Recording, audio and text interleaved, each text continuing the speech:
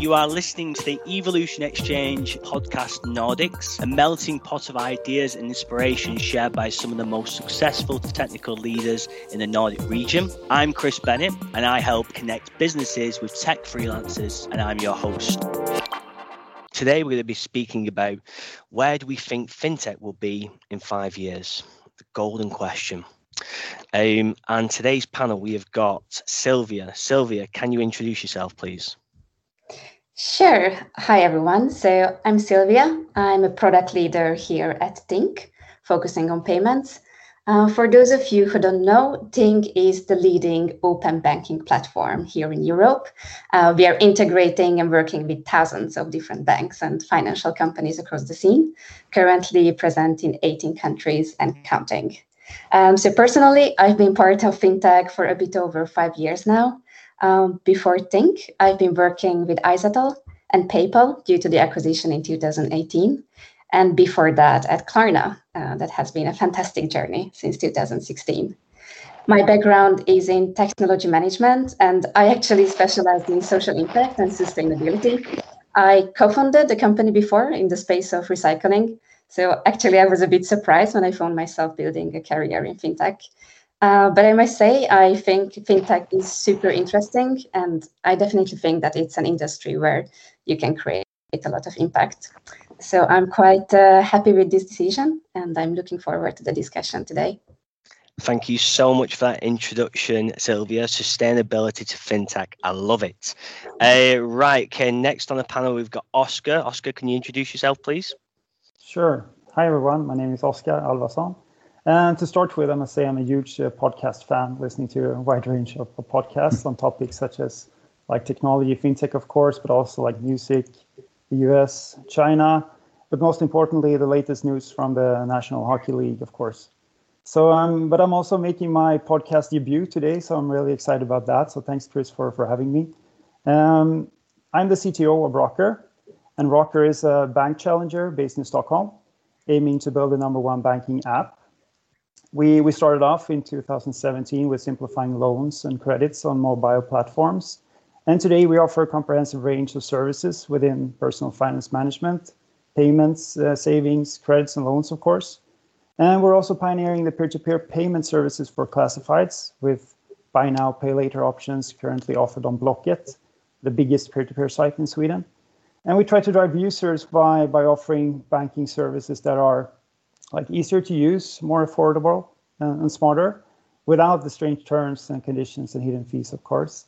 And we're only operational in Sweden on the Swedish market as of now. But our main goal, one of our main goals for this year is also be present in at least 1 or 2 more markets outside of Sweden. Love that. Is that an exclusive, Oscar? Or have you told everyone already? Right, okay, thank you for that, Oscar. Really appreciate that. Third on the panel, we've got Kevin. Can you introduce yourself, Kevin, please?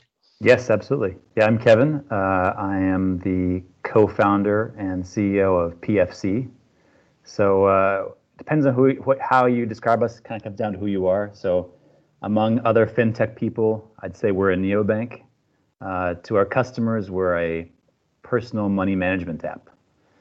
So we have an app and a PFC MasterCard debit card, and we really focus on helping people empower their financial life as they're kind of getting started. So people who are getting their first house, people who are just kind of starting their financial life after getting their first job. That's what we really focus on.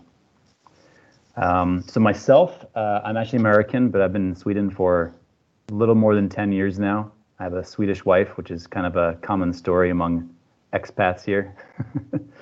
But I came to Sweden 10 years ago, and I've been kind of in fintech leadership since then. I've been at Klarna as well, just like Silvia. I was there for 5 years. And then I was at a couple other fintechs before PFC as CTO as well. But I've been here at PFC now for a little more than 4 years. So it's been an exciting journey being in a fintech startup for sure. Love that. Whereabouts in the US are you from, Kevin? A little of everywhere. I was born in California, though. I lived in California before coming here. So I was in San Francisco before coming to Stockholm. I bet it's not snowing in San Francisco right now. I bet it's not. I bet it's a lot sunnier than this too. It's even sunnier in Manchester than it is in Stockholm at the minute. It's not hard. No, yeah. Right, and finally, Carl, could you introduce yourself, please? Yeah, sure. My name is Carl Hössner. Hello, everyone. As many of you, I have a background in the IT and IT security area. And I've been in the business longer than I care to admit, actually. And currently acting CTO at Finansiell ID-Teknik, which is a company that develop and maintain a digital ID and security solution here in Sweden that's issued by the banks to the Swedish citizens and used widely in Sweden.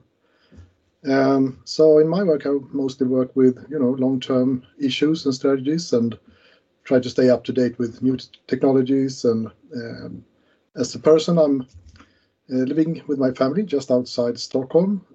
This is also my debut in podcasting, as you, Oscar. So I can admit I'm a bit nervous, but you guys have to help me out, right? That's my job, Carl. That's my job. Okay, perfect. I'm leaning on you, Kristen.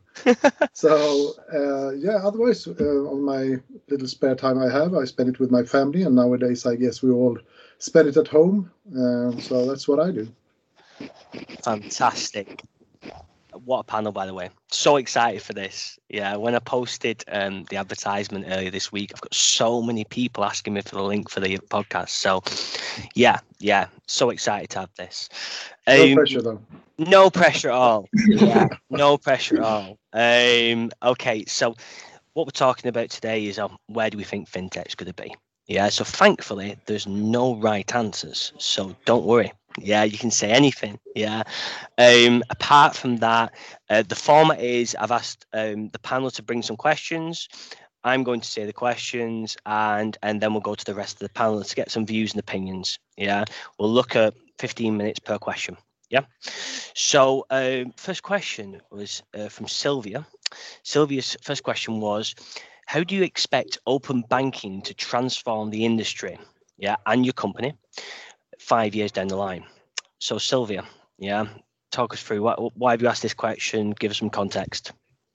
Yeah, no, thanks for sharing the question. So I'm obviously biased, right? Like we think we are in the open banking business, and I personally think that it's one of the most exciting trends that has been happening to the fintech industry, like almost since digitalization. Like it's a huge trend to basically go from like a closed to a much more open system when you get access to bank data and like you have the opportunity to open up like building a variety of different services.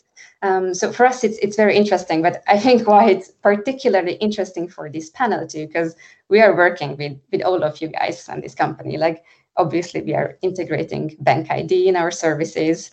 Like Oscar with Rocker, I heard the good news that we are working on a partnership together, and Kevin also with you at PFC. I know we've been at least in talks, like, about open banking strategy. Yeah. Like, what do you think is going to happen down the line? So I'm just very curious on your opinion. Like, how do you see this trend? Like, where do you think the industry and your company is going in this space? Okay, so I'm looking at some people's faces to see who wants to go first. I'm going to go with Kevin. Some nodding going on with Kevin. Yeah, I think open banking is really interesting to me. I think that, to me, I actually have almost more questions than I have answers and guesses. I mean, I think to me that the biggest thing I think about when I think about open banking is, is it gonna move us from all these different fintech companies from, in the past, all finance companies were competitors to each other. And now it's like every fintech company is collaborating and competing with each other. So like the boundaries of, we're all kind of working together to deliver our little niche area, but everyone's open to collaborate. So, you're using, you have an app, but you have products from other companies in that. They might have their own app as well. So it's this kind of interesting world where as a consumer, the boundaries between companies is going to be much more blurry than it was before. So it's, I don't know where it's going to end up in the end, but I think that's really interesting, that journey. So you think there's almost going to be a collaboration between companies rather than the old school financial companies never used to do that? Is that Is that what your prediction is, almost? I think so. That's my prediction. More a collaboration and competition rather than just pure competition.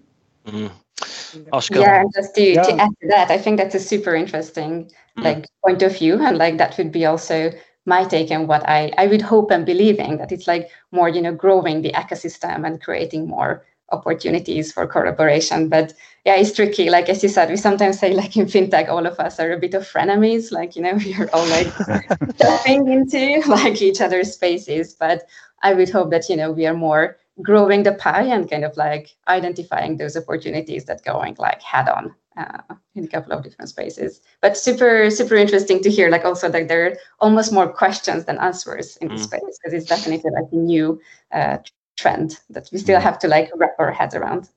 Let's try and get some answers though. What's your thoughts, Oscar? Yeah, but I think it's interesting to hear the word collaboration. We're looking at the questions for today. That was really something that came into mind, not these things standing towards each other, but more of the collaboration part. And I think we've only just seen the start of the open banking. I think it completely changes the map of things and how we're meeting with the consumer. Data that was only having access, one bank having only access to that specific data. Now you have the complete overview in one place. Gives a whole lot of different values, possibilities to create value, and by that creating trust, of course. And while doing that, you will be, when getting the understanding there, you will be able to create a lot of fancy innovations there. I think, from our perspective, I think it enables us to work with the overlay banking, making it less relevant to use your traditional banking app and making it more relevant to use your app as Rocker, where we can aggregate in all of your banks and cards and engagements that you have, and put the overlay there where you can do everything that you can in your original banking app, but a lot more on all the things that you have, on all your engagements. So I think that is something that we are working really hard with. And I think also something here in the open banking that transforming, and what interests me, it's that these kind of fintech solutions and the solutions with open banking is that I think it creates a bit more financial interest and education in general that's getting better. It's improving by these kind of initiatives. You get a better understanding for things, you get a better overview, which over time creates better understanding and interest in education. And by that, when having that in place, you will be able to get even more innovative solutions in place, because people trust them, they understand them, they can see what kind of value they brings in their financial life. So I think that is something that we are really looking into. Carl? Yeah, I can totally agree. And I think that to me, it's, I can almost feel the parallel to the old gold rush days, where new opportunities are created in a very rapid pace. And I think that there will be more I can always say a romb-shaped, future, where we have an explosion right now in new, systems and functions and services and products to customers, and a lot of new companies. And I think that explosion, that evolution will provide for a few years. And then I see that, we call it fintech today, and it's just a term coined. Chinese food in China is just food, and in a few years this will be just, financial services like anything. So, and I think it's interesting that you say that it's both a collaboration and a competing, challenging environment, because I think that also stimulates innovation and new ideas, and ultimately new good services for us as private citizens. Okay, sounds all positive then. Yeah, this is totally. good. Yeah, sure. This is all positive. So far, all good. Yeah. No negatives at all. No, brilliant. And then Sylvia's actually got a follow-up question, which I wanted to get in, and that's, how can fintech create a more positive social impact in the world? Are there any trends that will accelerate or stand out in your opinion?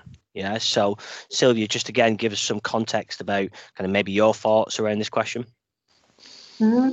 It's also a question I'm personally very interested in, and caring very much.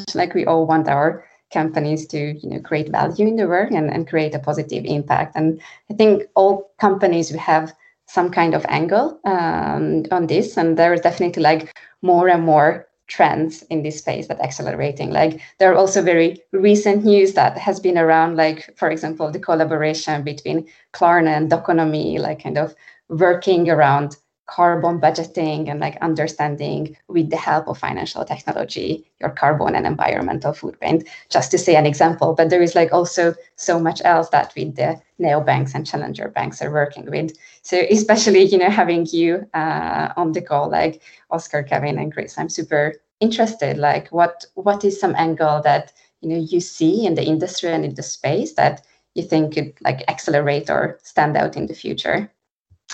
Let's change the order up. Yeah, try and catch people off guard. Oscar, let's go with you first.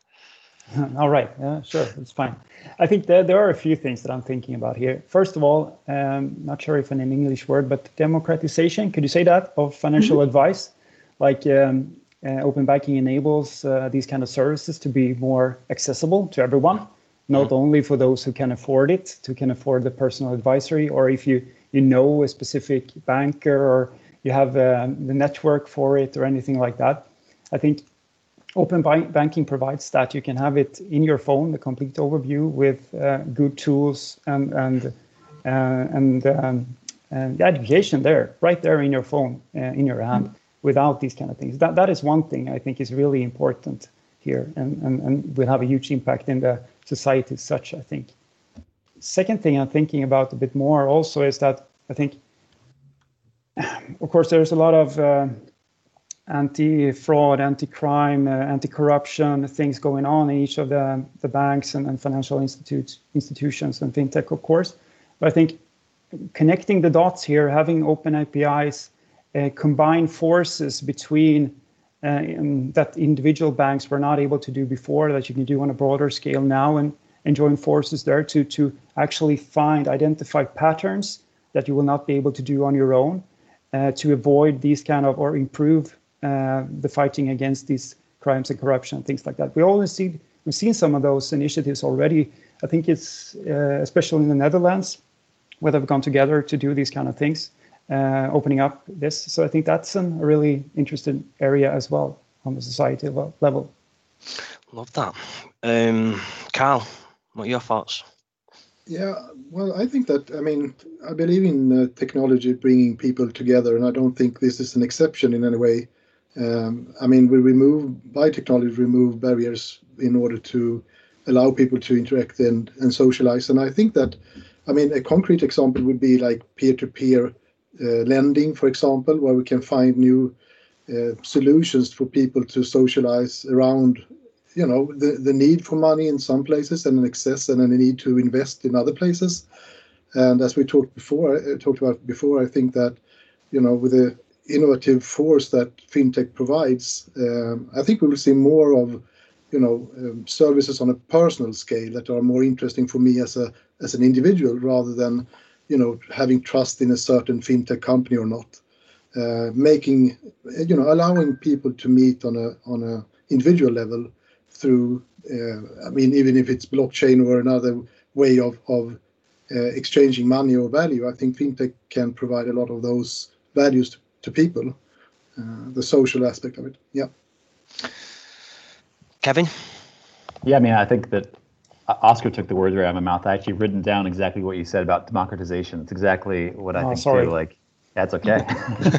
But I think that tech in general, like when technology comes to an industry, it has by reducing costs to create this functionality, and of course bringing more functionality and better products to customers. Just the fact that it's this technology to an industry that's previously a manual industry, right? So, to talk about democratization, before, if you wanted to have really personalized financial services, you would have had to have a personal banker who you go to and get private advice from. And now that kind of advice and the kind of options to choose among a whole bunch of different funds if you're investing, or different loans if you're want to take a loan, like those are available to everyone now, which they wouldn't be available to someone 20 years ago before fintech was even a thing. So I think just tech entering finance is by itself kind of helps customers get a better experience, a better life. Silvia, any final thoughts?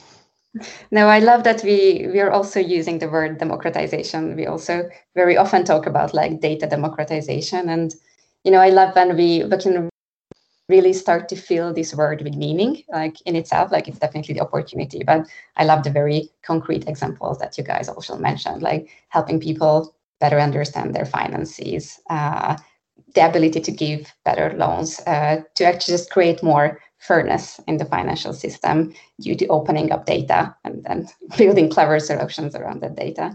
So that's definitely one of the things that excites me the most and why I go to work every day. Perfect. Thanks. So we actually have a data democratization podcast coming up in 2 weeks, but that's actually within a business. It's really interesting that you're talking about it for the consumers as well. Fascinating. Okay, brilliant first 2 questions, that's Silvia. Thank you so much for that. Second question, and this was from Oscar. Yeah, so Oscar mentioned the big incumbent banks are without hesitation facing increased competition from the fintech area and are expected to do so over the years to come. However, they will not go down easily. Over the next 5 years, what are the areas do you think will see the biggest pushbacks from them in, and how will fintech react? So, Oscar, give us some thoughts around your question, really. Yeah, I think it was interesting to talk a little bit about that.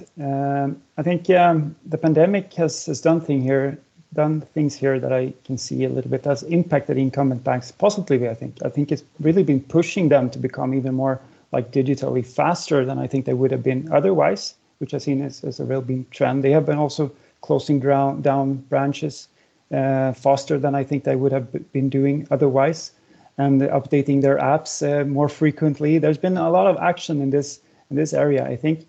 And same thing, of course, in the fintech industry, which has been moving really fast. And I believe in this kind of, I'm not saying that they're going down in any way. I believe in the different layers, maybe that we have the restructuring in place, where one layer being really good at facing the consumers, and one layer being really good at the financial infrastructure.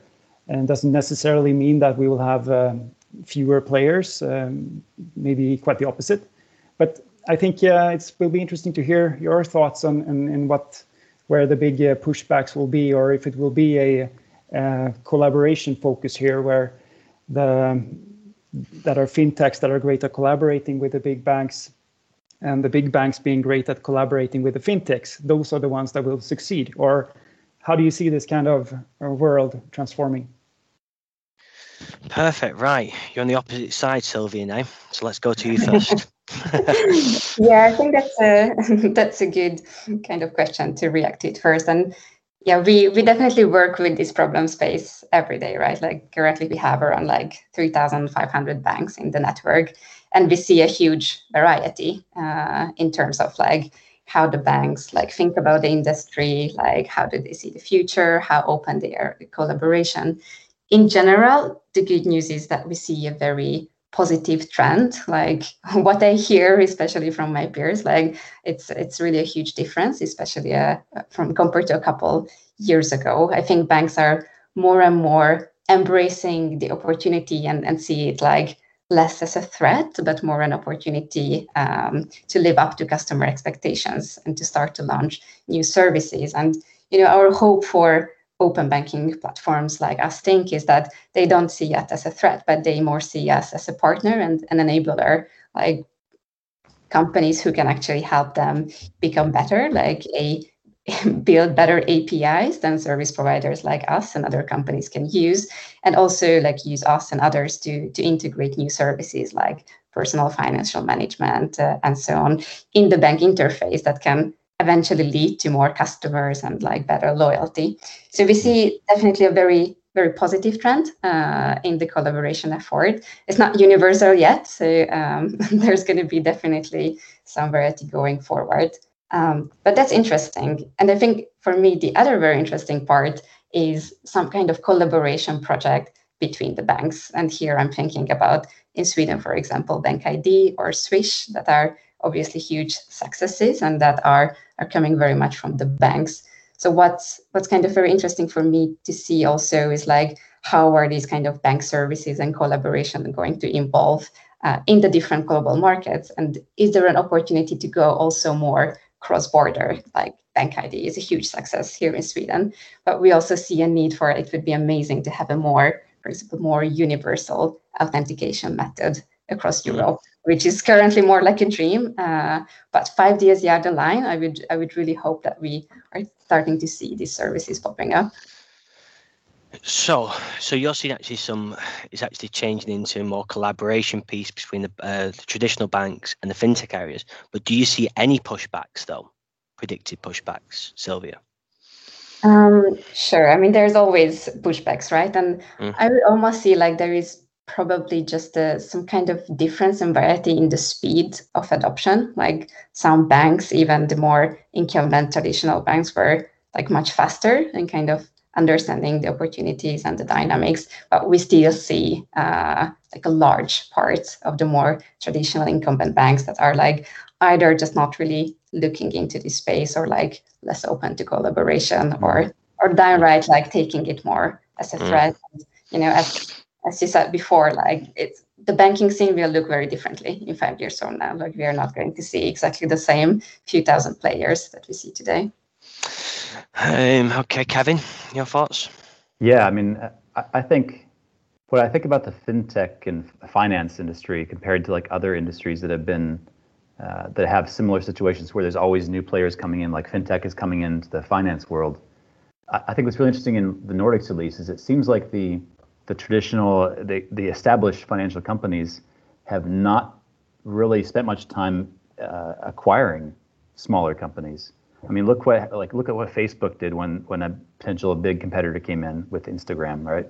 They buy it up, and then they make it a great product still, but they're growing themselves by acquiring these kind of new companies like incubators, and that seems to not really be a thing in the Nordics, at least not yet, of banks or other established finance companies buying up smaller companies. I think it's really strange, and the only thing I can really understand it is that they just don't really see it as a threat. They don't realize how much of a problem it's going to be for them long term, or they think that they're too focused on their internal problems to think about the external threats. I think it's probably a little bit of both.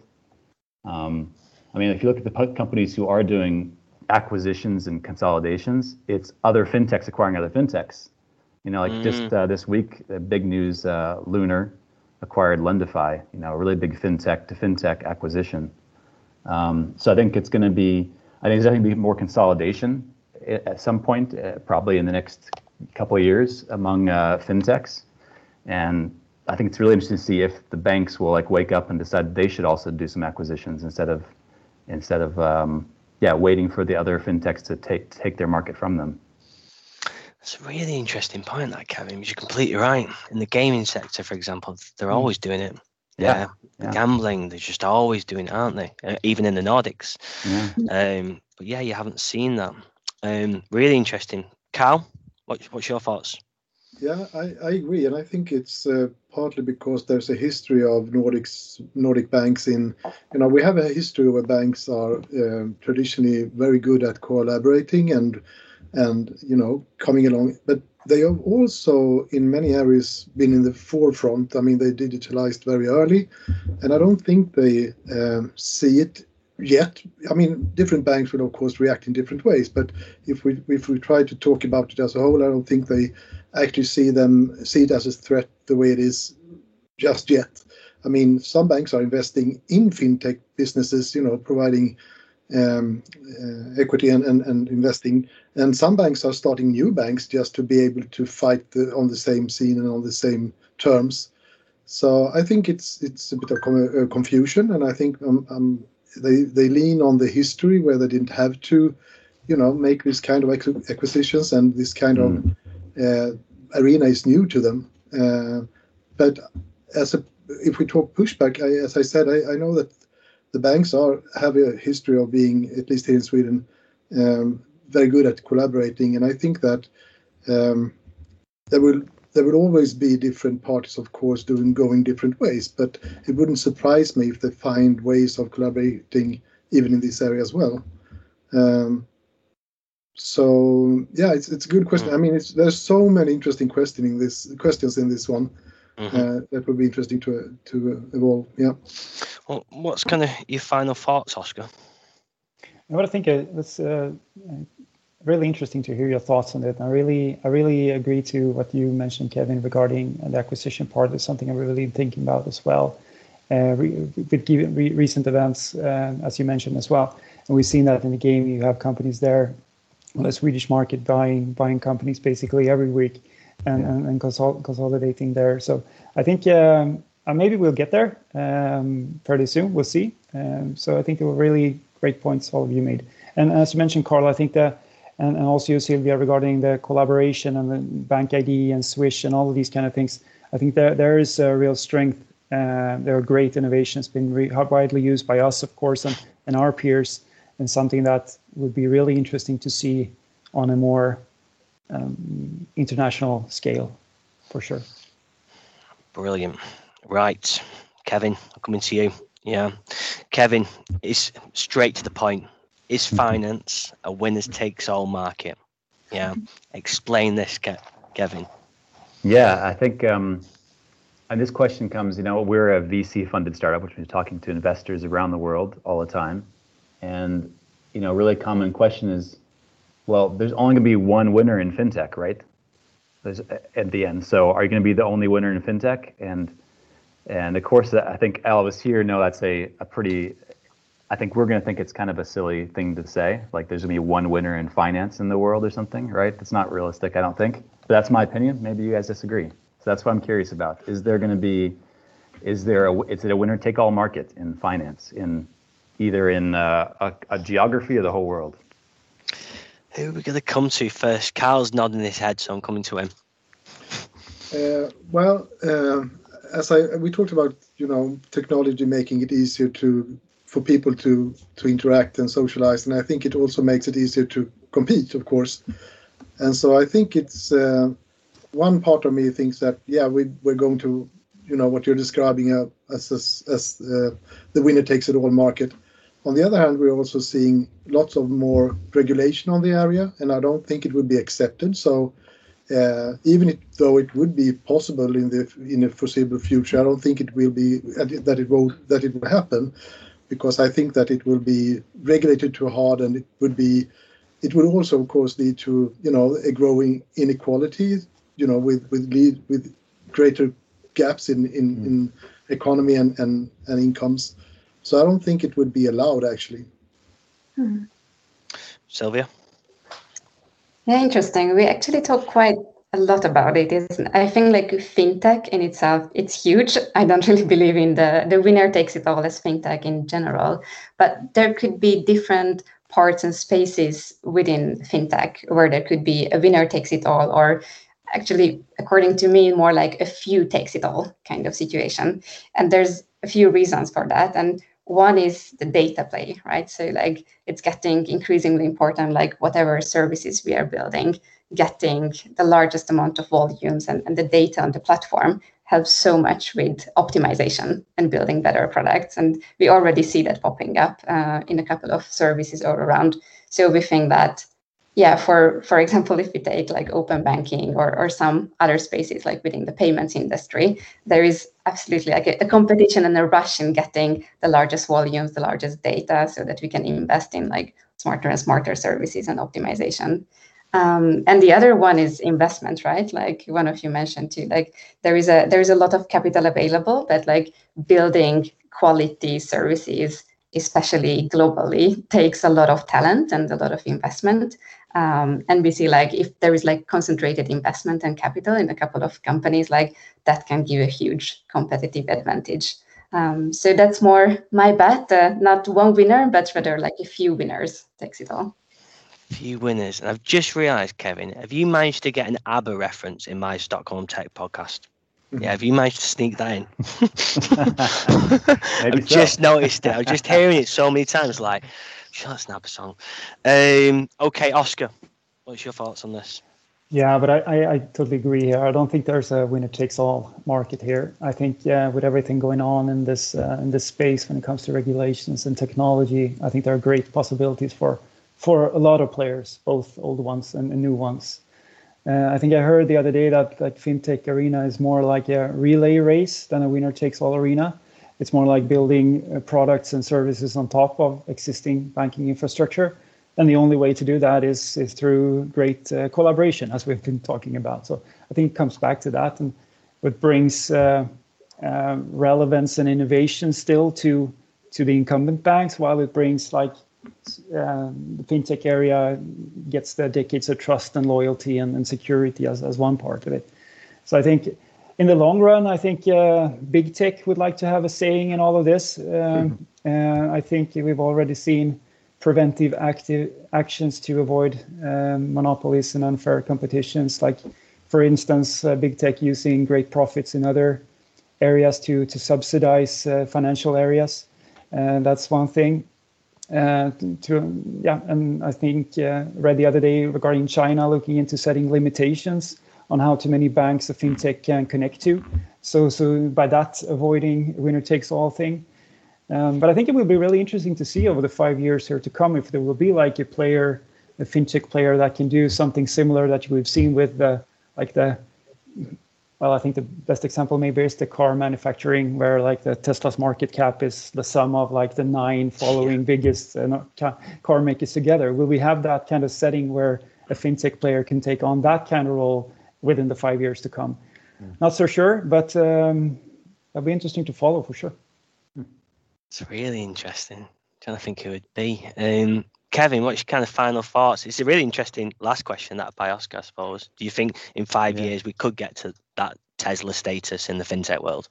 Yeah, that's a really interesting question. I guess it would be I think for it to be that kind of outsized influence, it had to be like a tech company coming out, like a traditional big tech company like Google or Apple or something like that, taking that kind of role.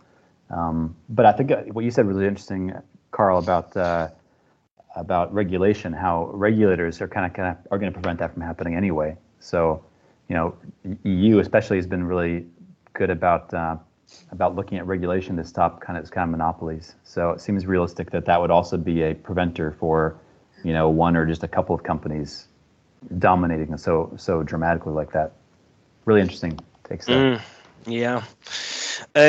Brilliant. Right, okay, let's go on to our final question. And this is Carl's question. And Carl said, will customers express increased requirements to have more control over who has access to their transaction history? For example, or is the trend going to go the other way? So, Carl, do you want to give some context behind your question and your thoughts? Yeah, sure. I mean, it's easy, actually. I think when we talk about open banking and fintech, basically we're talking about data. And as I think it's going right now, it's going in, 2 different opposite direction. In one way, people are easily sacrificing their privacy in order to get free and better services and products. On the other hand, we see an increasing movement for privacy, of course. I mean, if we look at what's his name, Tim Berners-Lee, the inventor of World Wide Web, he's starting a new company, with this question in the aim, how to secure our private data and how to, make sure that we own our own data. And so in the fintech market, this must, of course, provide a big issue, or a big question at least, how this trend will move. So what do you think? Okay.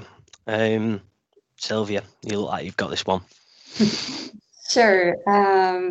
Super interesting question. I think we are very much at the sort of in the early days, like figuring out even how to approach that. Immediately what comes to my mind is, for example, GDPR and the cookie policies that we all heard about a lot and invested a little bit. They broke the internet. Right now, I feel wherever you go to a new website and you immediately get an accept cookie or a new terms and conditions bubble. The idea behind it is great, but as a consumer, it becomes super overwhelming, and very few of us actually take the time to read the different terms and conditions and keep track of this data.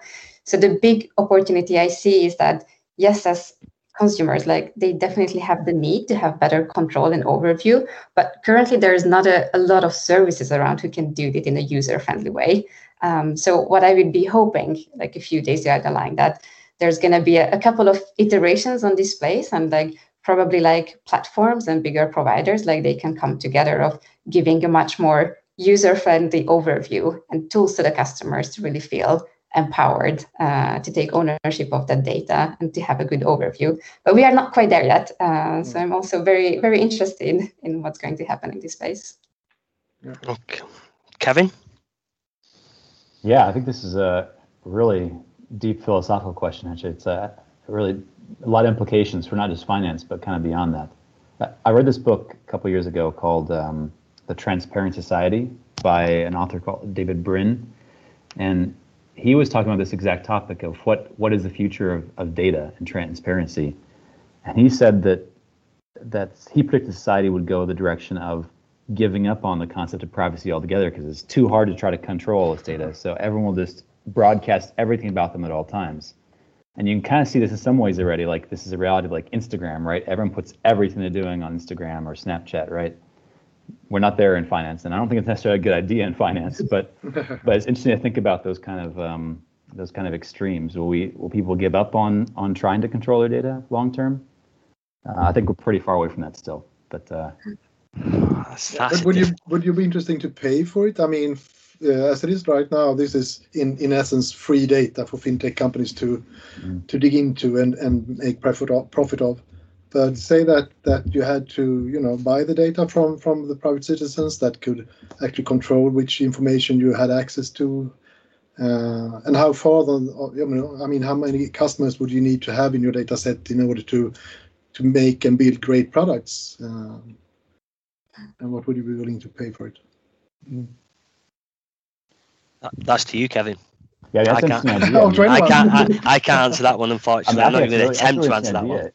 That's a really interesting idea, though. Is like, can you find a way to move the power of owning the data to the customer, where to the human being involved there, who can actually decide that no, this is really my data, and for you to get control of it, you have to pay for it. That's an interesting way of turning it around.